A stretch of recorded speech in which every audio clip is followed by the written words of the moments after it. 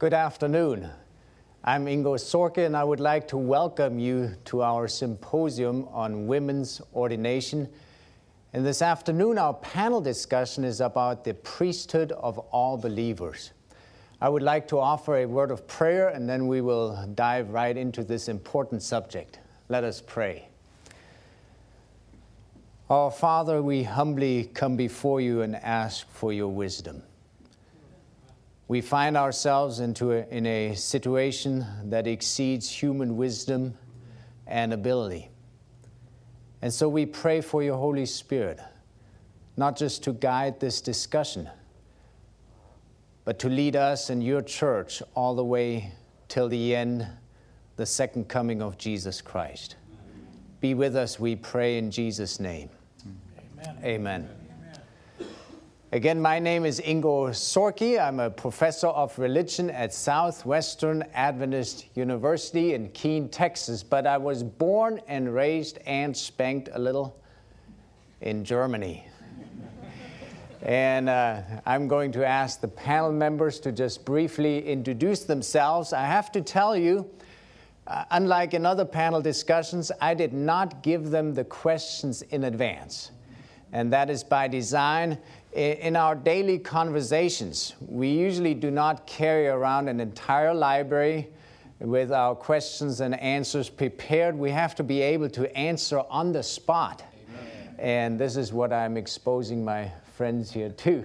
But I want to invite you to just briefly state who you are, where you're from, what you're doing, one after the other, and then I'll start asking you some questions. I am Mario Veloso. From Chile. This culture is a very particular one, and I think I am more a son of my church than of my culture. Amen.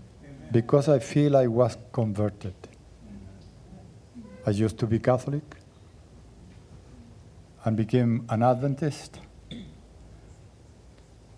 And when I accepted the truth of the Bible, accepted Jesus Christ, God became the authority on everything in my life. Amen. And coming from God, the Scriptures. So in this debate and everything, I'm not a liberal. I'm not a conservative. I'm just a Seventh-day Adventist. Amen. Raymond Holmes, retired seminary professor, living in the UP of Michigan, where it was 41 degrees the other morning after we left. And I'm just a grumpy old man.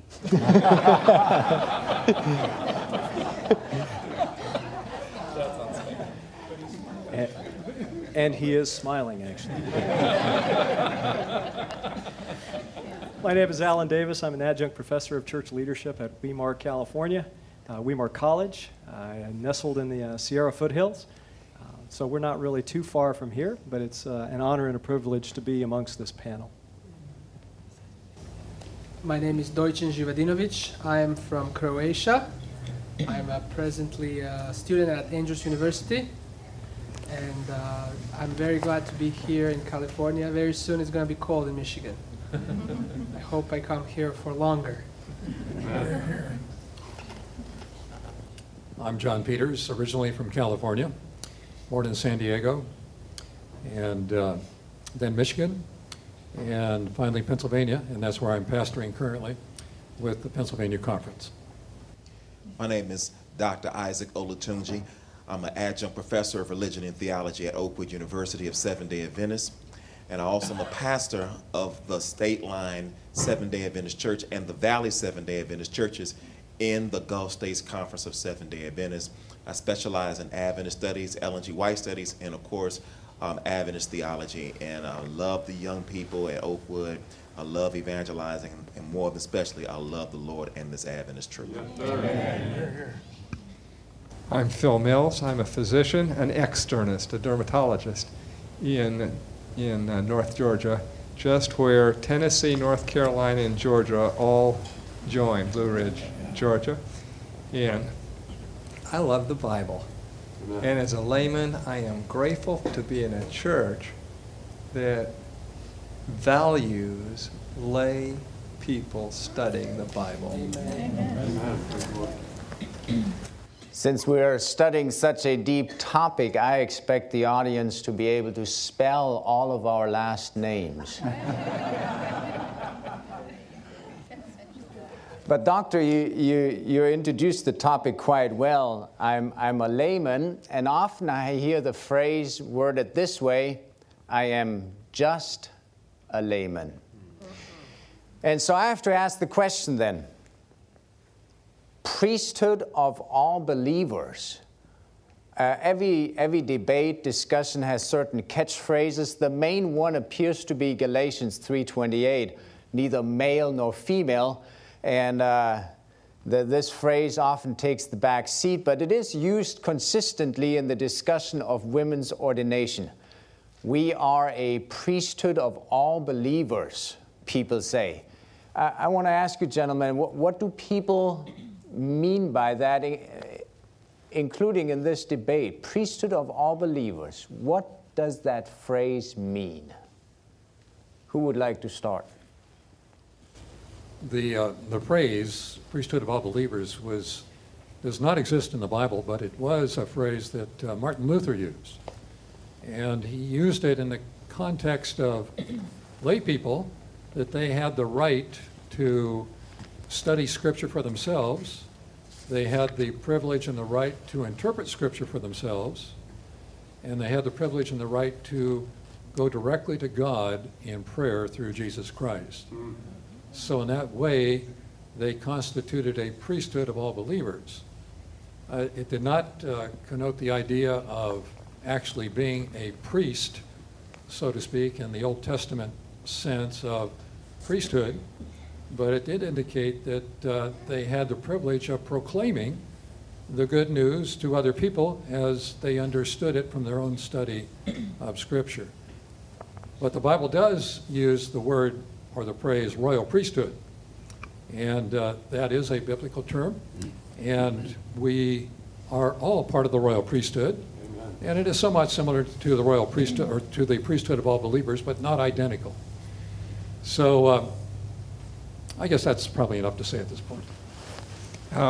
I did a little look up historically on it, and if the Bible writers did not use the term, and I may be the odd person out here on the panel, I just don't like the term because of some of its baggage. If Ellen White didn't use the term, it was then in use in her time.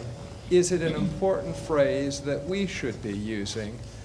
Or is it something that we could be falling into a danger of adding to the Word of God? Now, here's what I found historically. The priesthood of all believers is introduced. The Lutheran historian Timothy Wegener, he was associate editor of the Lutheran Quarterly, said this: although the editors of Luther's work discussed this category all over the Weimar edition, Luther himself never used the precise term. Now, I'm not German, so I can't tell you whether that's right, but this is somebody that should know. In fact, he used a computer search to come up with this. And then he said, in fact, if we want to find the first serious discussion of the category, though not the term itself, we have to jump forward 150 years to 1675, when Philip Spener penned his lengthy preface to a new printing of the sermon of Johannes Arndt in what became the manifesto of Lutheran pietism. Spener pleaded for the establishment and diligent practice of the spiritual priesthood. That's what I found as the historical background. I prefer the term fruitfulness of all believers. This is very interesting. I don't know if you caught that. Sometimes you have arguments thrown in your face and you don't know immediately how to respond. And I don't know if you're catching a methodology here. We have to ask ourselves, is this a biblical term, and it is not. Now, it might contain a biblical concept, but different contexts will understand this term differently. So very important, before you panic and think, oh, I don't know how to answer this. That must settle the issue on one side. Pause, rewind, and check what does the Bible say. So I'm going to take the liberty to just read the Bible text that people associate this phrase with, priesthood of all believers. It's 1 Peter chapter 2, verse 9 and 10. 1 Peter chapter 2, verse 9 and 10. The Bible says, "But you are a chosen generation, a royal priesthood, a holy nation, a peculiar people, that you should show forth the praises of him who has called you out of darkness into his marvelous light." Verse 10, "Which in time past were not a people, but now the people of God, which had not obtained mercy, but now have obtained mercy." I need to ask a follow-up question.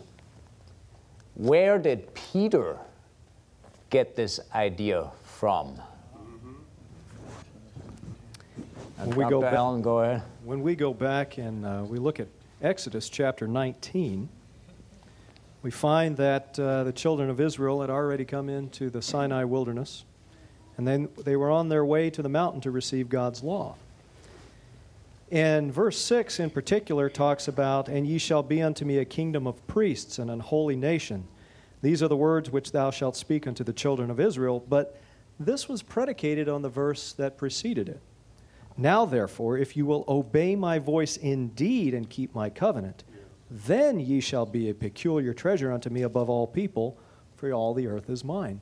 So it seems to me, just in terms of the context, not only in Exodus but also in Peter, we have another object of obeying God's voice. And without getting too far into it, the language in 1 Peter is sanctuary language. So the thought here is consecrating oneself to the Lord, not only coming to the cross, but entering in ultimately to the most holy place where he is presiding. I want to add to that, in the book of Deuteronomy 28 and verse 1, in addition to what you're saying, where God says, "If you obey my commandments," the Bible says, "I will set thee on high." So as I was looking at the text, as you were reading it, and the other text, this came to my mind, that the priesthood, in terms of him setting us in a preeminent level above all nations. And the Bible says that he will set us on high above all nations upon the earth. And also in this chapter, he says, "I will make you the head and not the tail." Deutschen, go ahead. I just wanted to point out that the reason why, I believe, according to what I was studying, the reason why God called the entire Israel the kingdom of priests, it's because at first all the firstborn of each family was a priest. Before the Levites came to scene, the firstborns of each family were providing, a firstborn was dedicated to God to be the priest of the household. And at first, it was God's plan that the firstborn goes to the sanctuary and serves as a priest. But because of the apostasy with the golden calf, and because there was a huge national apostasy, and only the Levite tribe was untainted from that apostasy, God chose the Levites and actually asked every family to bring an offering to redeem their firstborns. And you can find that in Exodus 32 to 34. And he told the firstborns had to bring money and offering to redeem their service. And they were passing their service of the firstborn priests to the Levites. So the Levites became the priests. Otherwise, it was the firstborns. It was the entire kingdom, the entire nation was supposed to be priests. But because of the sin, the Levites took this position of mediators, between typifying Jesus Christ. Now we come to the New Testament, and Peter said, "There's no more Levites. There's no more. This is Jesus. Jesus is our Levite. He's our. But you all are now. You're not in apostasy anymore, golden calf. You all resume that every firstborn, every male, leaders of the house, father is the priest of the household, and the entire nation is the royal priesthood." Coming back to that initial position before the apostasy. I think Dr. Veloso wants to respond. Just to make one step further on this concept. The Levites were all coming to be the firstborn of the nation. But there was a division of functions within the tribe, and those who were from the Aaron's family, Aaron and his sons, were dedicated as priests. The rest of the tribe were to work also in the sanctuary, but not as spiritual leaders of the nation. They were like the deacons in our church, to do the service of the sanctuary, to carry the tent, to take care of every item that was involved with the services. But those who actually led in the representation of the blood between the people and God, the intercessors were Aaron and his family only. And this is another item that we need to take into consideration as we are developing the concept step by step without having talked among us before. We are actually going through one step after the other. Dr. Mills, and I think then Dr. Holmes. Well, one statement that I object to is when somebody says, well, we now accept the New Testament concept of the priesthood of all believers.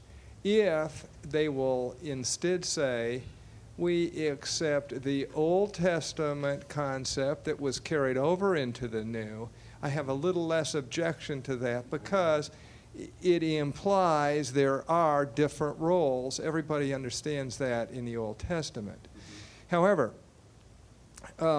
it seems to me that it's crucial for us to have our biblical concepts and not use phrases that can be misinterpreted, misunderstood, and imply something that simply isn't true.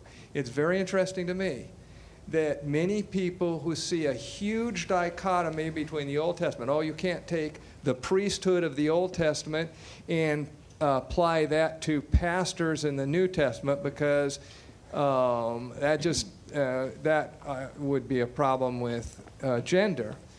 But they still will push for the priesthood of all believers. Well, I thought priesthood didn't have anything to do with New Testament concepts. So there's a little problem with that, among other problems. There are carryovers between priests and pastors. Amen. All right, Dr. Holmes, and then I will summarize something about this section. Go ahead. Yeah, I want to respond, first of all, historically, and then second, personally. I appreciate Dr. Mills calling our attention to the quote from Philip Spener. Spener came on the scene sometime after Luther had died. I don't remember exactly the dates. While Luther may not have used the term himself, priesthood of all believers, he still might have been familiar with the concept, the idea. By the time of Spener, the Reformation had degenerated into what we refer to as the period of orthodoxy, or even dead orthodoxy, where salvation was not so much determined by personal faith in Jesus, but belief in the right doctrines, the right teachings. And God used Philip Spener and others to bring about a spiritual revival or an awakening among Protestants. very much needed at that time. And so you have to see it in that context, that historical context. What Spener and others were interested in was in bringing spiritual life of the church back into the hands of the entire membership. Now, personally, as I have participated in the TOSC meetings, I've been disturbed over the suggestion that our position represents represents hierarchy, a hierarchical approach to ministry. And I always felt that that was rather strange, because I had never felt that way about ministry. Whether in my Lutheran ministry and my Adventist ministry, I never conceived of my role in relationship to my people as being hierarchical, but pastoral. That's why even people today, they ask me, how should we refer to you? What should we call you?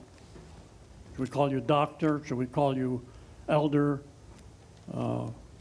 Should we call you pastor? And I always answer pastor, because I've conceived my role as being a shepherding role, one who cares for spiritually his people.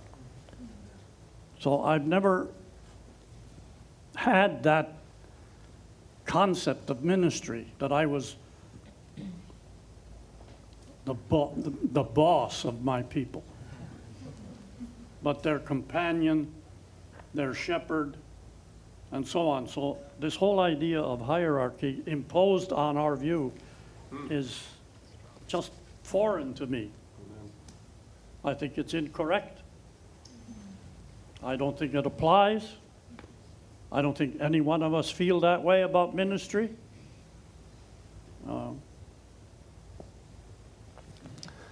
Thank you. It looks to me like in order to get out of opinions and misconceptions, we have to read to succeed. Amen. We have to read the Bible, and we have to incorporate the Old Testament. Now, the argument is made, and I think we have a somewhat of an answer. In the Old Testament, priests were all male. Now we have the New Testament, and we have this priesthood of all believers. Therefore, what used to be reserved for males is now passed on to both genders. And if you listen carefully, that is simply not the case. A priesthood of believers, if we're going to use that phrase, or a royal priesthood, does not make every member a priest. Am I correct in that summary? The financial aspect was touched on. I'm going to come back to that. I want to drill a little deeper into 1 Peter chapter 2, verse 9 and 10. There's a purpose statement, a definition of what these priests are to do. Because my idea growing up in Germany as a Lutheran, Dr. Holmes, the priest, black shirt, collar, was this higher person, and he did things that I could not do as a lay person, and there was this differential.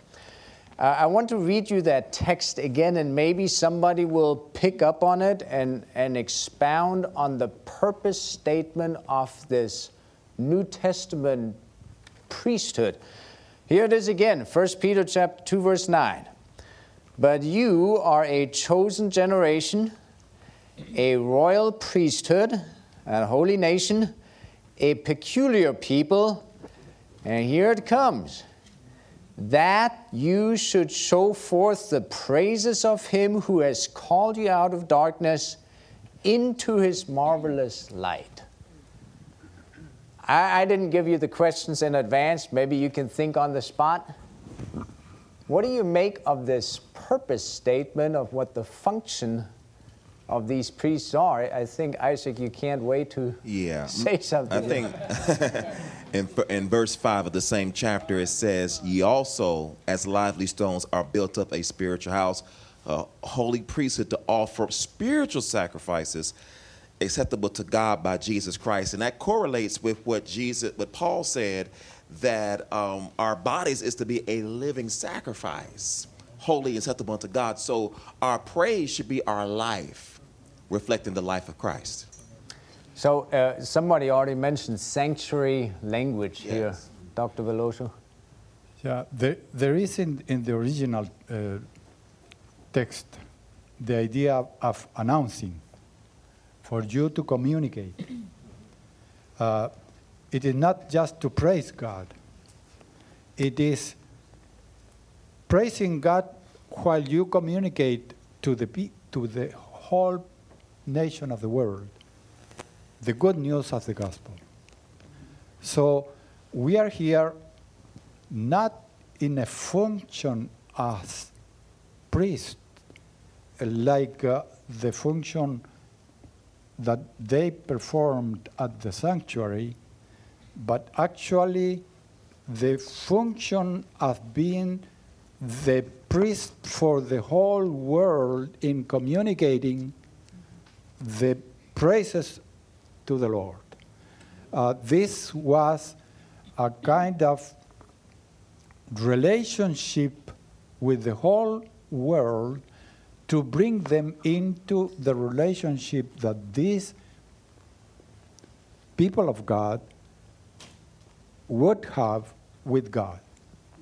So this is to build up the community. Those who are thinking on making this concept that Peter conveys with the priesthood in Israel, they are pretty much thinking also on the work of the Catholic priests. They don't like it. But actually, the combined concept is in their mind. And when they do that, they really are falling out of the scriptures. Absolutely. And they are not even describing the real situation of the priests. Because when you relate any function of members of the church or pastors of the church to the Catholic priests, you are committing a big, big mistake. There is no similarity at all. And I don't know one Adventist that would think on the Catholic priests or believe that the pastors are similar to the Catholic priests. Because that situation, they function in the church, is something absolutely different from anybody else in the church. When they are ordained, their theology says that they put a mark on the life of the person that was ordained. And this mark cannot be erased anymore. Nobody can eliminate that mark. That's why when you see that priests are found in big sin, that if we find a pastor in those kind of things, of sins, we would dismiss the pastor immediately. They cannot do that. They cannot do that. I mean, a bishop cannot dismiss a priest because he has already the mark. And no matter what this person does, the mark is in the soul of that person. So there is a big, big difference. We cannot relate. This is for communication of the gospel. The other one is for power of intercession. And the minister of the gospel in the Seventh-day Adventist Church is just a servant leader in the church. Absolutely different. In both cases, what in the Catholic Church are called lay members, sometimes we use that term wrongly too, but there is difference absolutely in both cases. We'll go dermatologist, then chemist turned pastor, and then Air Force. Jesus said, "Thy will be done in earth as it is in heaven." And so God was trying in the Old Testament and the New Testament to get his will done. He said to the Old Testament, they were a chosen generation, a royal priesthood. He said to the, and they really failed.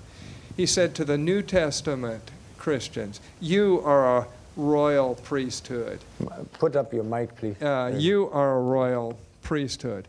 But the wonderful news is that it will be true in the New Jerusalem, because Revelation 26 says, 20 verse 6, they shall be priests of God and of Christ, and shall reign with him 1,000 years. There, God's trial, his vision for his people will finally be consummated, and there will be a kingdom of true priests and true kings. Amen. Just to comment again on the clarity of Scripture, if we simply take Scripture as it reads, when Peter is alluding to a royal priesthood in 1 Peter chapter 2, he's alluding to, I think it's already been pointed out in a previous presentation, to Exodus 19, where Moses speaks of a kingdom of priests. You are to be a kingdom of priests, or God says, I will make you a kingdom of priests. But it's pretty clear in Exodus 19 that there was already some sort of an informal priesthood that was dedicated to offering, that is, literal sacrifices. This is in contrast to the kingdom of priests that God says, I'm going to make you as a nation. So the nation as itself was to be a kingdom of priests, but in addition to that, there was a special group of men who were offering literal sacrifices as in part of the priesthood. Now, the royal priesthood for us today, for Peter then, he's equating that with the kingdom of priests in Exodus 19, which means we are to function like they were. They were to go to all the world and present the good news of the gospel as they had learned it from Adam and Eve, handed down through the centuries by word of mouth and then through Scripture. That was their responsibility. That's what God expected them to do, and he expects us to do the same thing, to share the good news of the gospel. For them, it was the seed of the woman who would crush the head of the serpent. They knew that was the gospel. They were to proclaim that good news of the coming Messiah. We, too, have the privilege of doing the same thing as a work that has already been finished. So the idea that others have tried to impose on this text that women are now, because they're part of the royal priesthood, they are enabled, therefore, to become part of the ministry, that is, the ordained ministry, simply violates the rest of Scripture. So if we use the analogy of Scripture, which is letting all of Scripture interpret itself, we simply go to 1 Timothy chapter 2 and 3, we go to 1 Corinthians 11, and we discover, well, Paul has already set forth that there is a special ordained priesthood, that is, or a ordained ministry, that is, elders and bishops and so on, that are set forth with certain responsibilities in leading the church spiritually. This is in contrast to the kingdom of priests in the Old Testament and the royal priesthood in the New Testament. Dr. Davis. I think as we look at this very carefully and we look at the sanctuary language that's intimated both in 1 Peter and also Exodus 19, and we also see it in Romans 12:1 that Dr. O alluded to. And what we have here is a kingdom of priests and a royal priesthood, which intimates that God is king, bar none. So right there we see that there is a hierarchical structure, but it's not among people, but rather it's to God. And so as we take a look at this concept, we see that Peter says that we are living stones rightly fitted together, which then tells me that somehow or another, remember, Paul says, know ye not that you are the temple of God, and that the Spirit of God dwelleth in you? Now, that's the plural form. That's not an individual form. So Peter is saying we are living stones. Paul says the same things in Ephesians chapter 2, whose foundation is upon the apostles, whose chief cornerstone is Christ. And now follow this. This is beautiful. So as the kingdom, this royal priesthood, comes together, and everybody gets on the same page of music, then the Holy Spirit can be poured out. We saw the same thing when Moses said, whoever's on the Lord's side, get on here. Everybody who's not on the Lord's side, go over there. And it's interesting that how many fell on the day that they chose the wrong side on Moses? About 3,000. How many were converted in one day on the day of Pentecost? About 3,000. I find that to be somewhat interesting. And I noticed that before the apostles came together to be of one mind and one accord, they had to fill in the gap, and that is they had to have the 12, because they couldn't move forward. They had to get all on the same page, and they were of one mind and one accord. And when all those things came together, they were in harmony with the Scriptures, with Christ, then the Shekinah could be poured out. Amen. And then they could finish the work. And that's what we need to be doing, remembering that Christ is our King. A clear evangelistic life purpose. I find it interesting, Pastor McIntosh yesterday showed how evangelism is a subject of every single chapter in all the pastoral letters. Well, you will find this in Peter as well. Okay? It's going out and being a light in a dark world. Now, if we can call him Dr. O, we'll just call you Dr. Z. I'm Dr. Z. I'm not doctor yet. Well, just wanted to come back to what I was saying before. When we talk about how the Bible calls us, you are also living stones, are being built up a spiritual house, a holy priesthood, to offer spiritual sacrifices. It's very beautiful that it says that we are all, that the foundation is Christ, and apostles and prophets, says in Ephesians 2:20, that the foundation of the church were apostles and prophets who first proclaimed Jesus. And upon him are different rocks and stones and bricks that are upon that foundation, and that's us. But when you think about it, when it says that we are holy priesthood, like, what does that mean? What were the priests doing? What were the priests doing, really? The priests were very important in that the people couldn't go to the holy God in the Old Testament. They would be consumed. So they had to bring the sacrifice, kill it, and put their sins upon them, and the priesthood would go inside and or either eat the meat or sprinkle the blood to take the sin upon God, not anymore upon the individual. So they were like a mediator between God and men. They were typifying who Christ is. They're types of Christ. That was the priesthood in the Old Testament. That's what priests were doing. And so that the priests were this link. And at this point, now in the New Testament, it says that we can go in Hebrews, in entire epistle of Hebrews, the new Christian community is like, hey, we don't have a temple anymore. What do we do now? And Paul is explaining to the Hebrews that now you can go boldly to the throne of grace. Amen. Now you are the priesthood. That's right. You go boldly to the throne of grace and ask for grace and mercy in time of need. So you are the holy priesthood. You're co-working with Jesus, cooperating with Jesus Christ, who died for us, and his blood enters our prayers. As we pray, we go boldly into him. And then people say, well, that means that everybody is a priest and we don't need leadership. We don't need headship. And that's a false paradigm, because in the Old Testament, there was two different lines of leadership in Israel. There were priests and there were who? Magistrates, who were called what? Elders. In Septuagint Greek, it was translated presbyteros. So when you come to the New Testament, yeah, you're all priests, but you still have your holy nation. You're still the nation. You still have the elders who are the leaders. And elders were judges also as well. And they were usually most spiritual men elected to be the leaders of the people. And till we come to the New Testament, the transition, we are still Israel.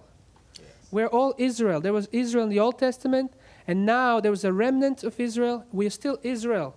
The priesthood of the Levites don't need anymore. Jesus already died for us. We can enter boldly. But the leadership and headship of elders, presbyteros, remains. And that's why we have presbyters or elders, leaders, and there were always men in the Old Testament, and now they're men in the New Testament. The headship principle still abides. And interestingly, the concept of elders is even still in 1 Peter. I might save that text for later. Dr. Holmes has been waiting, then Dr. O, and then we go to Dr. D. We're reducing it to last name letters. I just want to add something to what you just said. The Old Testament concept of the priesthood was transferred into Catholicism. In the Old Testament, the people needed the priest to have access to God. And so the same is true in Catholicism. The believer has access to God through the priest, mainly by means of the confessional and the Mass and other liturgical events. And what the phrase offering spiritual sacrifices that are acceptable to God through Jesus, I see that as primarily referring to prayer. That the believer has access to God without a priest through prayer. Amen. You can go to him anytime. Amen. You don't need an intermediary. Dr. O, go ahead. In the book of Exodus 29, it talks, in the Old Testament and the New Testament, you have type and anti-types. And in the type, in the Old Testament sanctuary, the priesthood did three things. Number one, they were cleansed. Number two, they were clothed. And number three, they were consecrated. So that concept of priesthood for us, and as a matter of fact, in Peter, it says that you were once not a people, but now you're the people of God. So Israel in the Old Testament, priesthood, the Gentiles who come into Jesus Christ become a part of that priesthood too. And that priesthood, the beauty of it, talks about our spiritual life, where we're to be cleansed by the blood of Jesus, number one. Number two, to be clothed by the righteousness of Jesus.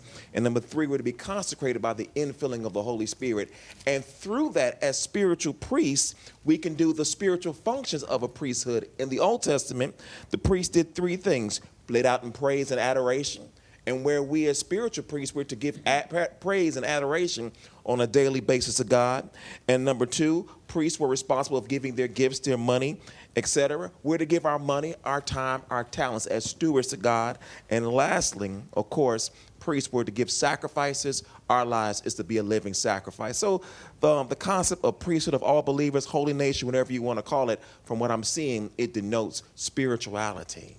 And by being obedient to God, in Exodus 19, it was contingent upon their obedience to God, to where God would elevate them. And you brought a thing out about the sonship. God called his children, Israel, my firstborn. That's right. Well, we'll take two more comments on this, and I'll go to another question. But Dr. Davis, go ahead. As I listen to all of these comments, it just drives home the point. As I think of the actual issues within this debate, option 1, 2, and 3, I have to go back to Revelation 12:17, and it says, "And the dragon was wroth with the woman." Do you think he's wroth with the woman right now? And went to make war with the remnant of her seed. Now, this is in the singular. It doesn't say the remnants of her seed. It says the remnant. So my thinking here is this. We cannot have the split that seems to be looming on the horizon, option 1, 2, and 3, whenever the final decision is made, and think that each one of those is the remnant. Only one can be the remnant. So it's incumbent upon us to determine what that entails through a proper exposition of the Scripture. And Revelation does not suggest a Laodicea A, a Laodicea B. But Dr. Peters, go ahead. Within the context of the Seventh-day Adventist Church and our view of the antitypical Day of Atonement, which Dr. Davis has alluded to several times, there's a text in the book of Malachi that puts this in perspective as far as the priesthood is concerned. Let me just read it to you. In Malachi chapter 3, verse 2 and 3, it says, "But who can endure the day of his coming? Who can stand when he appears? For he is like a refiner's fire, and like launderer's or fuller's soap. He will sit as a refiner and a purifier of silver. He will purify the sons of Levi, and purge them as gold and silver, that they may offer the Lord an offering in righteousness."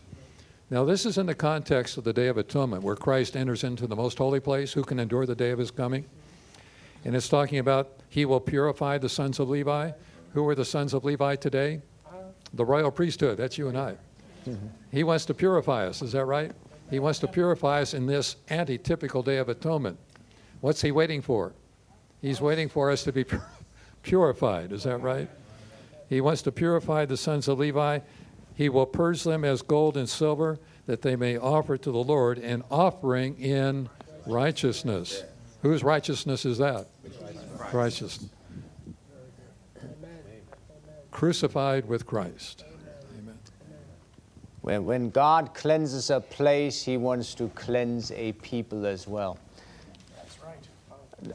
Dr. Holmes, I'm not asking you a question, but I remember when your book came out at the Andrews Theological Seminary, The Tip of an Iceberg, a professor in class told us, he threw that out, and I'm throwing it out to you, a female sacrifice was an adequate representation of Jesus Christ. I will not look up the text. You can find it in Leviticus 14, verse 10, and Numbers 6:14.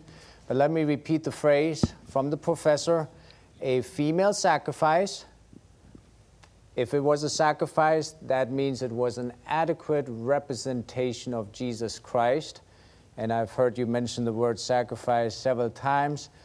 The inferred assumption and conclusion then was by the professor, therefore, a female can therefore also be ordained in eldership or pastoral position. How do ye respond?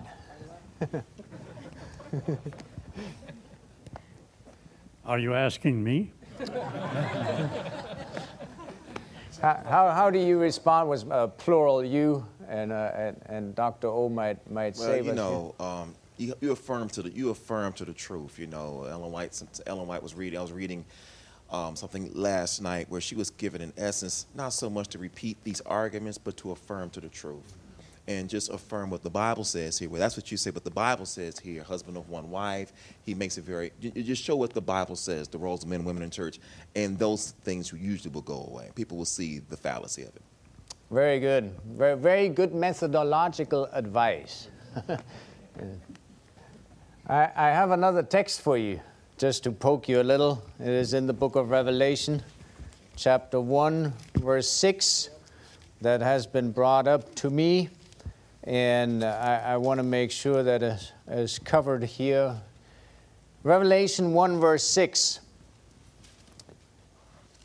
There's a phrase before with a comma in verse 5. I'm just going to read verse 6. And has made us kings and priests unto God and his Father. To him be glory and dominion forever and ever. Amen. So we could have somebody say, I got the priesthood of all believers, not a biblical phrase, Martin Luther and all that, and not every person is a priest in a priesthood. But here we have a text that seems to say, and has made us kings and priests. How would you respond to that? And since now The Old Testament, again, priests were males. Now we're all priests, therefore. You know where this argument is going, Dr. Mills? Well, Romans and Paul says that God calls that which will be as though it is, because he lives outside of time.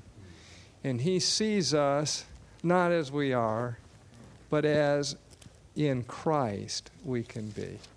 And in Christ, he is king. We're kings with him. In Christ, he is priest. And we're priests in him.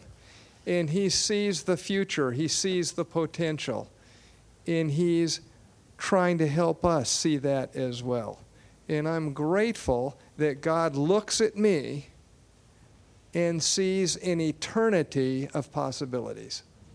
And I just thank God for his confidence in his own ability to take and make me something that I'm not. And I want to add to that. Revelation chapter 3, the message to the seventh church. The Bible says, to him that overcometh, Revelation 3:21, will I grant to sit with me in my throne. And we know that Jesus will be a king in the earth made new. So he's made his kings and priests to sit with him as overcomers. So I see that the king-priest aspect here is a symbol of conversion. He's made us. How do we become made? We become made like that by receiving King Jesus. So I see this in terms of spirituality of overcoming temptation. All right, Dr. Holmes, we're getting our money out of you today. I hope you all are tithe payers because he's working. Go ahead. I don't know what he's talking about. Anyway, I like the translation of that verse in Revelation in the English Standard Version. It reads, to him who loves us and has freed us from our sins by his blood and made us a king. John is praising God for this. And made us a kingdom, priests to his God and Father. He's made us priests to God, not to the people. Which simply means, as we have already emphasized, access to God because of the blood of Christ. He's freed us from our sins by his blood, and we have access to God. You have access to God on the basis of the shed blood of Jesus. You don't need a priest, an intermediary. The power of the plain reading of the scriptures. Go ahead. Yeah, just another comment on this idea that he has made us kings and priests. We are told that throughout eternity, we will have the privilege of delving into the plan of salvation. It will become our science and our song throughout eternity. And that part of that will be the privilege of visiting the unfallen worlds, the inhabitants of unfallen worlds. And in that capacity as kings and priests, singing in glory and praises to God and sharing with them what only we, who have had a personal experience in being redeemed, what it means. They've never experienced what we have gone through. So we will have the privilege of telling them the mysteries of the plan of redemption, as only we will be able to do. So that's another aspect of this idea of being made a priest and a king. Solamente 2 minutos, mi hermano. Okay. 30 seconds.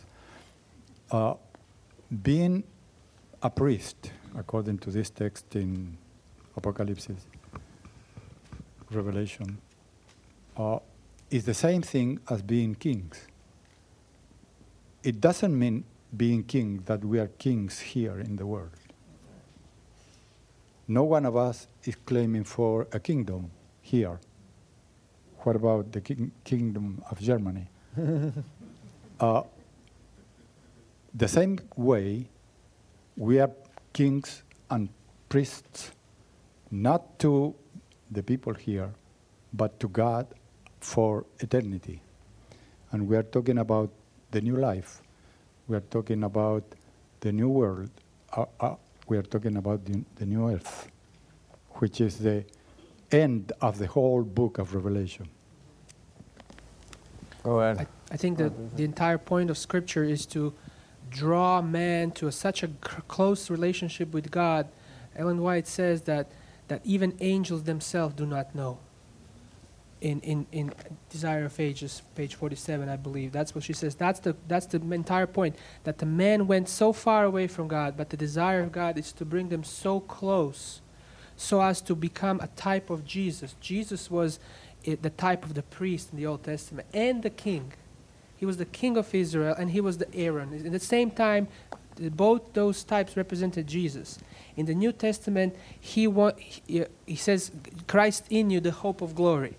He wants to identify, he wants to bring us so close to God the Father, so close to him that even says that in Revelation chapter 3, to the Laodicean church that overcomes, this is the last church, that church will sit with him on his throne. The angels can't have that.